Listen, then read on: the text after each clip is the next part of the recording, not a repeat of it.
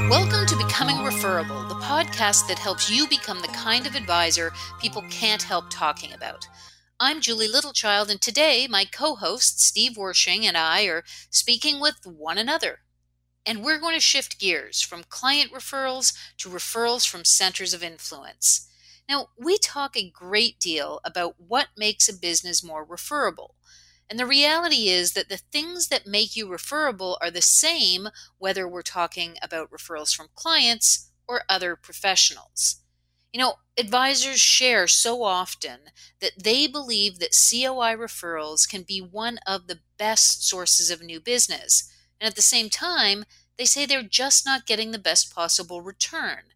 Now, we happen to believe that both of those statements are true, but that you can greatly improve the number of referrals you get from professionals by understanding why they don't refer more now and getting intentional about how you nurture those relationships. So we'll talk tactics, and I think you'll get a lot of value out of the conversation. And with that, let's get straight to it. Well, Julie, today we want to talk about referrals, as we always do, but we want to talk specifically about a source of referrals that is very attractive to advisors and that a lot of advisors are challenged by, and that is centers of influence. So first, let's start with some of those frustrations. For a lot of advisors, there are a lot of things that they've tried that don't seem to work. And what kinds of things have you heard about that don't seem to work, or what kinds of things have you heard back from advisors about some of their challenges with this? Yeah, I think you're right. I think it's generally accepted that COI referrals are a great way to go. And then such a large proportion of advisors to me will say to me some version of it just doesn't seem to work, Hmm. right? I can't make it work. And the two things that I think jump out at me when it's not working in that sense is first of all, that we start looking at it as a referral strategy instead of a client engagement strategy. And I actually think it starts with client engagement, because if you can build a network of professionals around you, and you're doing that because you know it will add value to your clients and your ideal clients, so that would influence who's in that network, Yep. then you should want to do that just to add value, right? But Right, but it, exactly. it it forces you to focus on who the right people are. And when we think of it that way, I think it changes our perspective. And then the second part of that is related, I suppose, and that's just that too often when I hear, like, I'll use an extreme example, but well, I called that accountant and I said, are you interested in having me work with some of your clients? And they said no. So clearly, Right. clearly that doesn't work. Now, Right. Sure. Yeah, that's extreme, but yeah, extreme I for get it. emphasis, but Right. I think the point is that we're too often we're thinking about the approach as more like a referral pitch. Hey, what can I tell you about me that'll get you referring me to your Right. clients, Right. instead of saying, I'm looking for partners. Right. I'm Right. If you are legitimately looking for a partner to add value to your client, the fact that they provide referrals and are reciprocal, I think, should be part of the criteria there. But I do think that that gets you much closer to an effective strategy. So absent of those two things, I think that's what we see going wrong. What about you? Well, I think that's exactly right. And the so just like many advisors approach referrals generally, I boil it down to the difference between marketing and sales.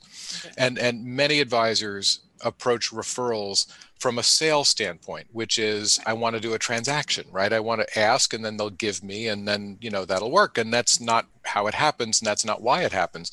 And so I think some of what you were observing there is that they're approaching it from a sales standpoint. They want to sell the center of influence on giving them referrals, when really it should be about marketing, and it should be, what can I communicate to folks, and how do I get into a relationship with them, because ultimately referrals come from relationships.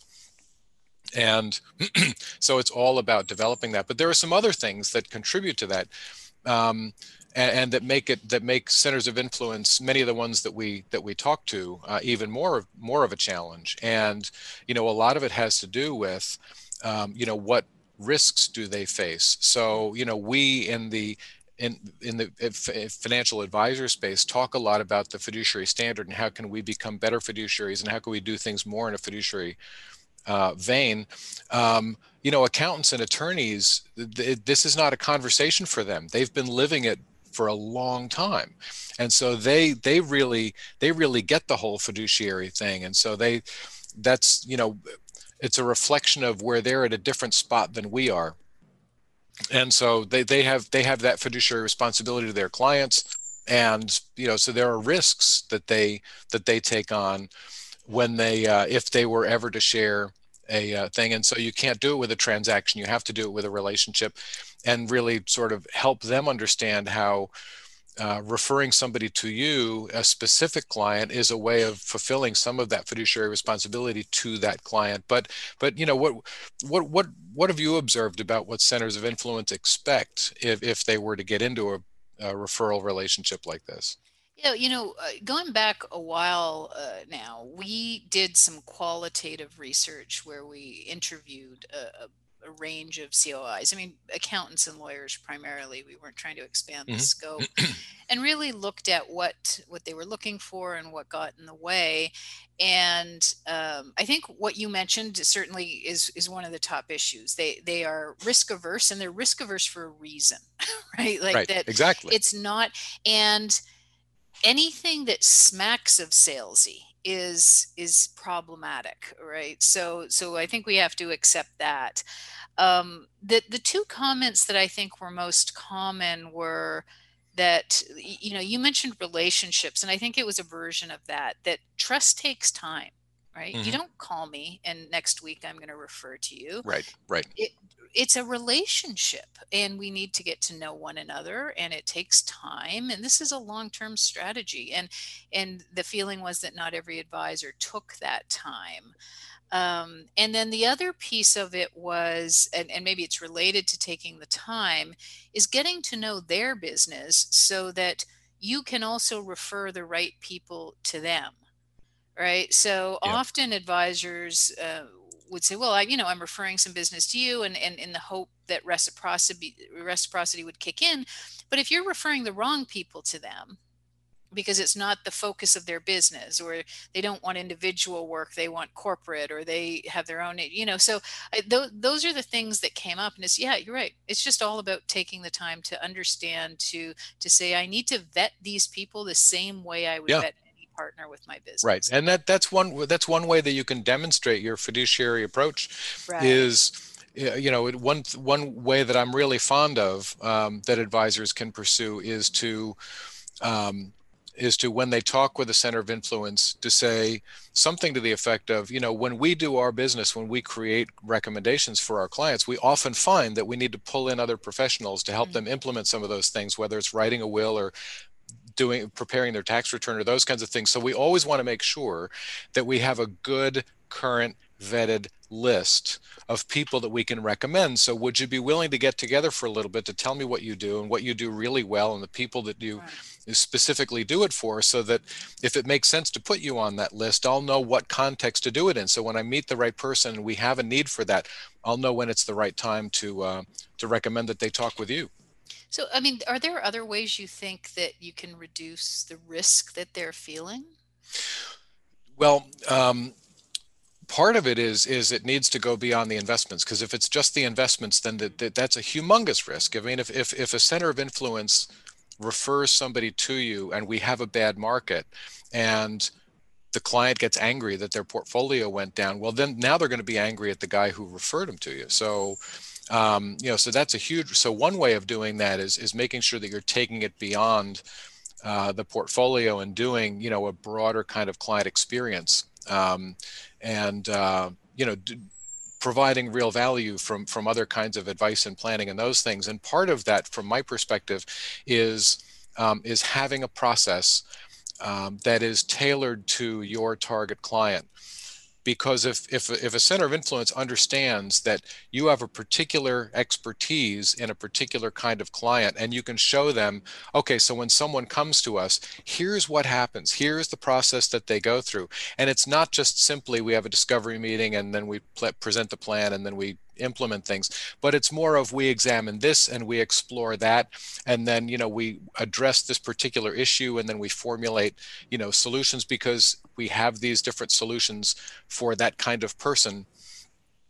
That lowers the risk dramatically. It's the process that we use here um, is understand the client, understand their unique challenges, and then have a plan to help them overcome those challenges. And I don't mean I do a plan for everybody. What I mean is that when we find people in this particular situation, we know how to get them through it. And this is how we do it. And so if you present that to a center of influence, then they can come to realize, oh, I get it. You have some expertise at this. You have a strategy for helping people do this. And from my perspective, that dramatically lowers the risk, because now that center of influence has an understanding of your expertise and where you're going to take those clients if they come to you.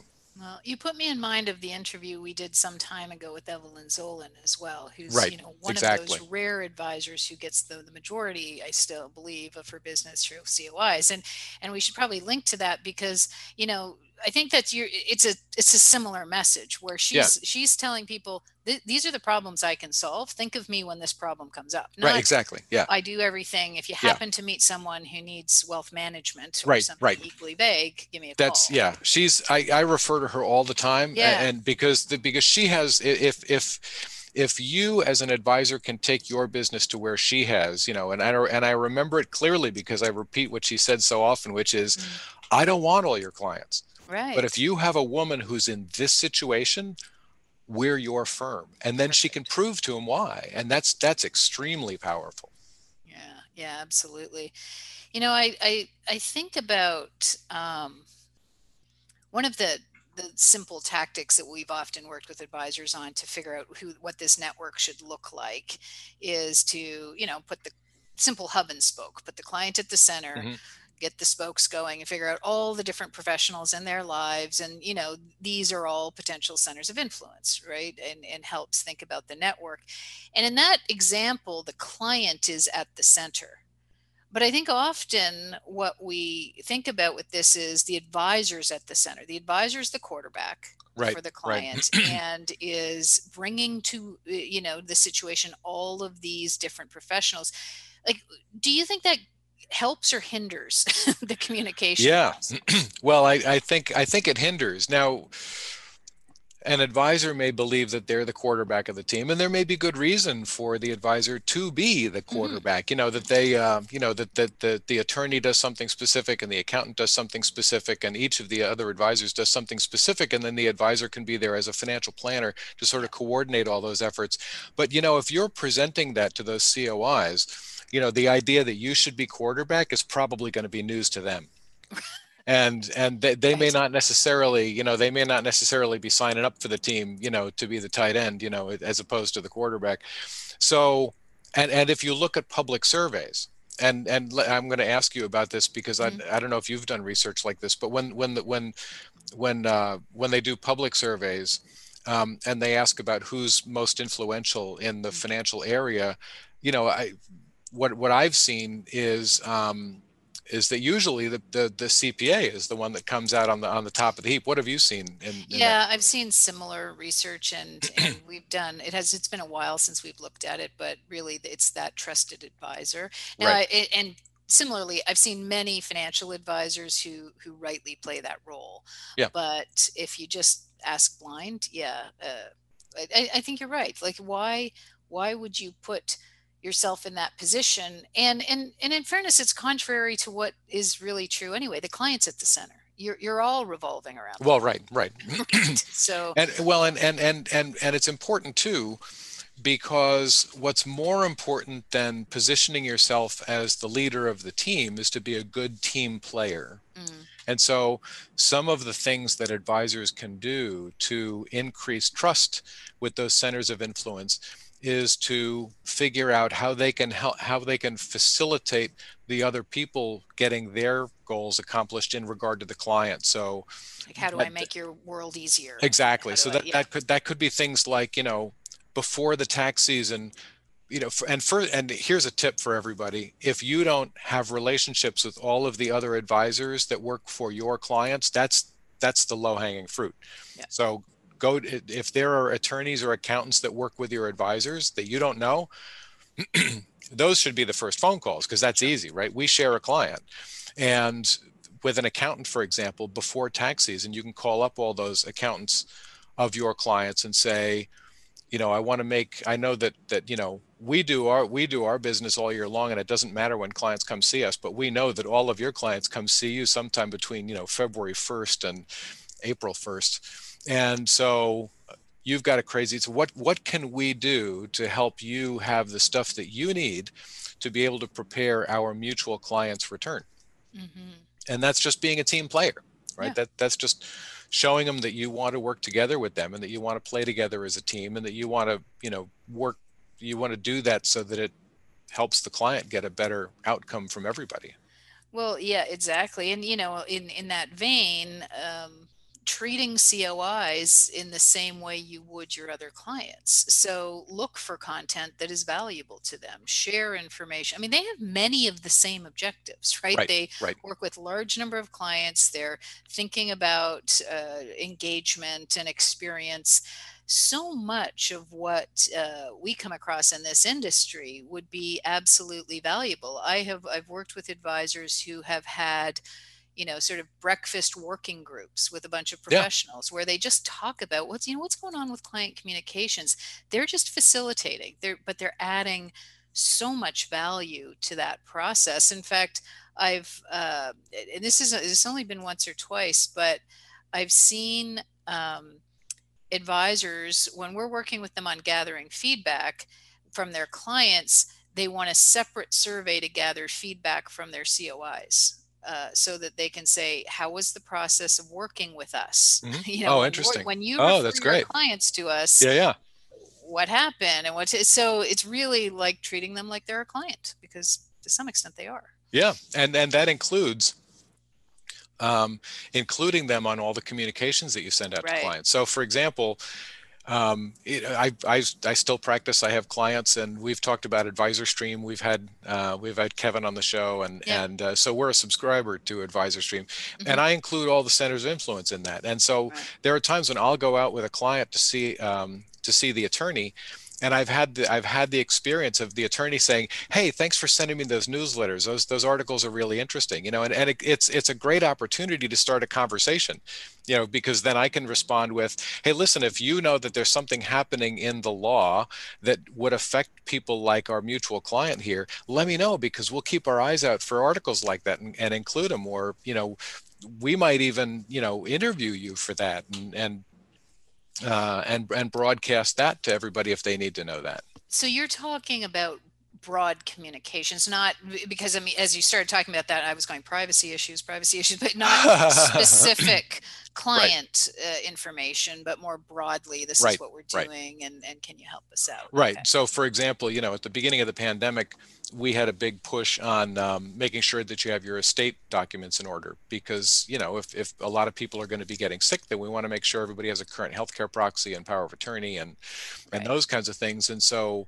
but in New York State, where I am, there were all kinds of rules that constrained that you had to have an in-person witness, and you had to have a notarization, and you had to have all kinds of things, which was difficult when you Hmm. weren't allowed to get out and see people. So New York relaxed some of those rules so that you could, in fact, update your will without necessarily getting person to person with some of the people that needed to be there. And so some of the attorneys told us about that. And so we communicated that to everybody. That was an Mm. important development in estate law that our clients needed to know about. So it's things like that that I'm talking about.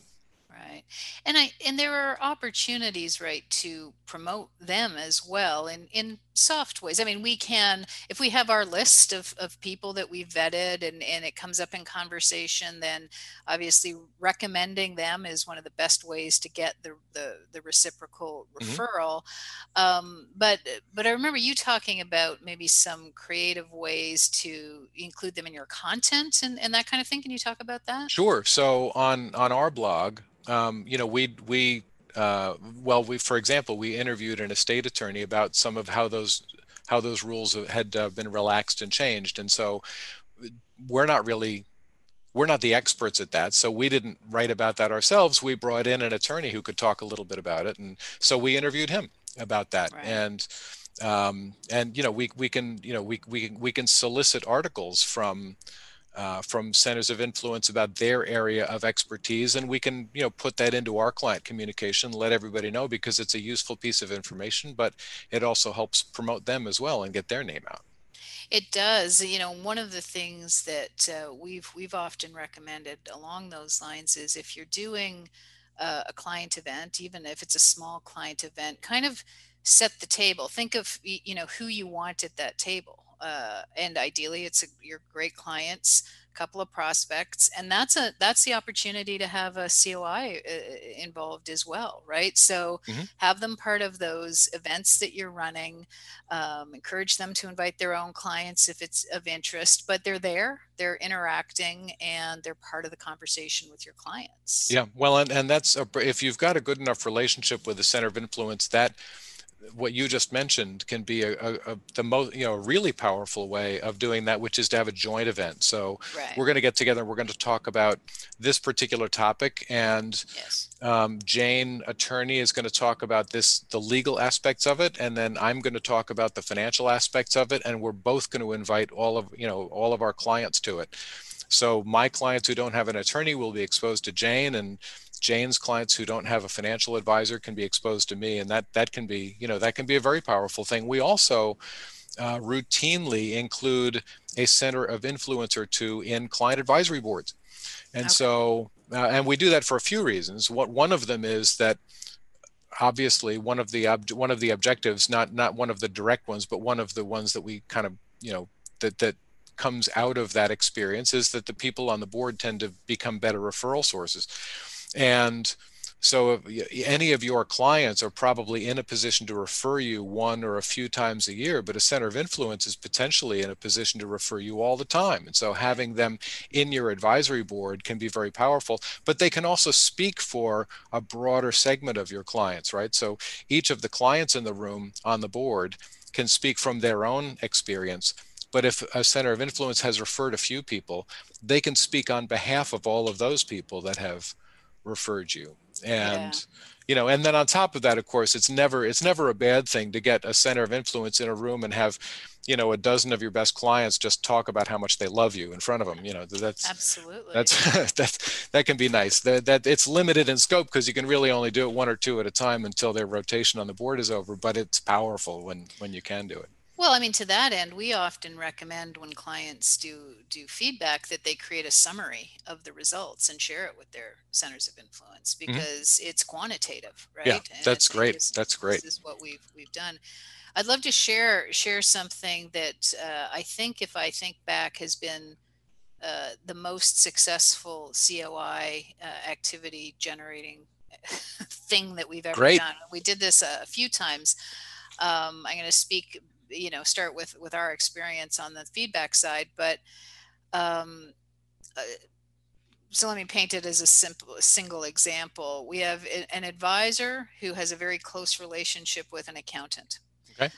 So we do feedback with accountants as well as advisors, and each of them does a client survey.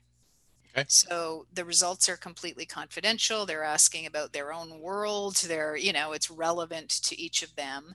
But at the same time, they each seek cross selling opportunities for the other. So the accountant includes a conversation or a question about, are you interested in learning about, it could be wealth management, or do you have a financial plan right now, or that sort of question. And the financial advisor asks if they're happy with their accountant or if they're interested interested in certain types of consulting, tax strategy. And so what ends up happening is they've both unearthed opportunities for one another. It still has to be confidential, right? Sure. We can't just share Yep. that information. But as you can imagine, it goes straight to look, I saw that this is what you said. Are you interested in me making an introduction? Because I think this would be great. And it's incredible how much comes out of just that opportunity. The biggest opportunities we've seen unearthed is surveying an accountant's clients and finding how many of them aren't working with a professional advisor or don't have interesting. a financial plan. Like it's quite amazing. And then we had one advisor who took that one step further. They asked about topics. We always do this. What topics are you interested in? They both asked about it. And then let me bring it back to the point you made. Sure. They did a joint event. So again, now you don't have to share information, but you can legitimately say, our clients told us they were interested in X, and we're going to run a joint event with this advisor. And now, boom, you've got all of those people in the room. So, it's so much of this comes down to just being really intentional about the strategy, not just hoping it all works. There's a lot of thought and strategy that goes into that. Well, and doing something, having a strategy that can help you get introduced to people and not just waiting for the other person to introduce you to people, right? Yeah. So like a joint event like that is a perfect example of that. Yeah. That's a way where the attorney or the accountant doesn't have to put their neck on the line to make an individual introduction. They can bring them to an educational seminar where there's value and they learn something and they get something beneficial. And if they want to pick up a conversation with the advisor after that, great. That's that's their choice, right? So it's a whole different level of risk that the COI is taking on. It really is. And, and I think we have to be careful that, going back to your first comments on relationship, this doesn't mean that we say, well, I have relationships with 10 COIs, so I'm going to ask them all to do joint events with me. And, there's probably one or two where you've built that relationship and you've built that trust, and this isn't something you pitch. You need to be as sure about them as they are about you, and then limit it. But just working with one or two, you can get a lot out of that. Right. So in summary, where this often goes wrong, if I'm hearing you correctly, where this often goes wrong for advisors is that they take it from a transactional standpoint. They figure they can just ask and that they will receive, and that there's really about a relationship. Mm-hmm. And that there are different ways of building that relationship. That is, working together as a team, appreciating their concerns and their risks and their perspective on the whole thing. Being able to show a center of influence that you have a specific way, a specific plan for solving a specific set of problems that some of their clients may be experiencing, and then looking to actively put together things that can help bring people together and reduce the level of work that a center of influence would have to do for you to get to meet some of their clients. What did I miss in that list? No, I mean, that's a great summary. It's, as you talk, it's saying, have a COI experience in the same way you have a client. Oh, that's an interesting way of looking at it. Yeah. Take it that seriously. But I think that if an advisor can just do some of those things, it will change the impact and the results that they see. Yep, I agree. Well, we hope that there are some tips in here that you all can use and get more referrals from centers of influence, and we will be talking with you again very soon. Take care. Hey folks, Steve again. Thanks for joining us on Becoming Referable. If you like what you've been hearing, please do us a favor and rate us on iTunes. It really helps. You can get all the links, show notes, and other tidbits from these episodes at becomingreferable.com. You can also get our free report, 3 Referral Myths That Limit Your Growth, and connect with our blogs and other resources. So until next time, so long.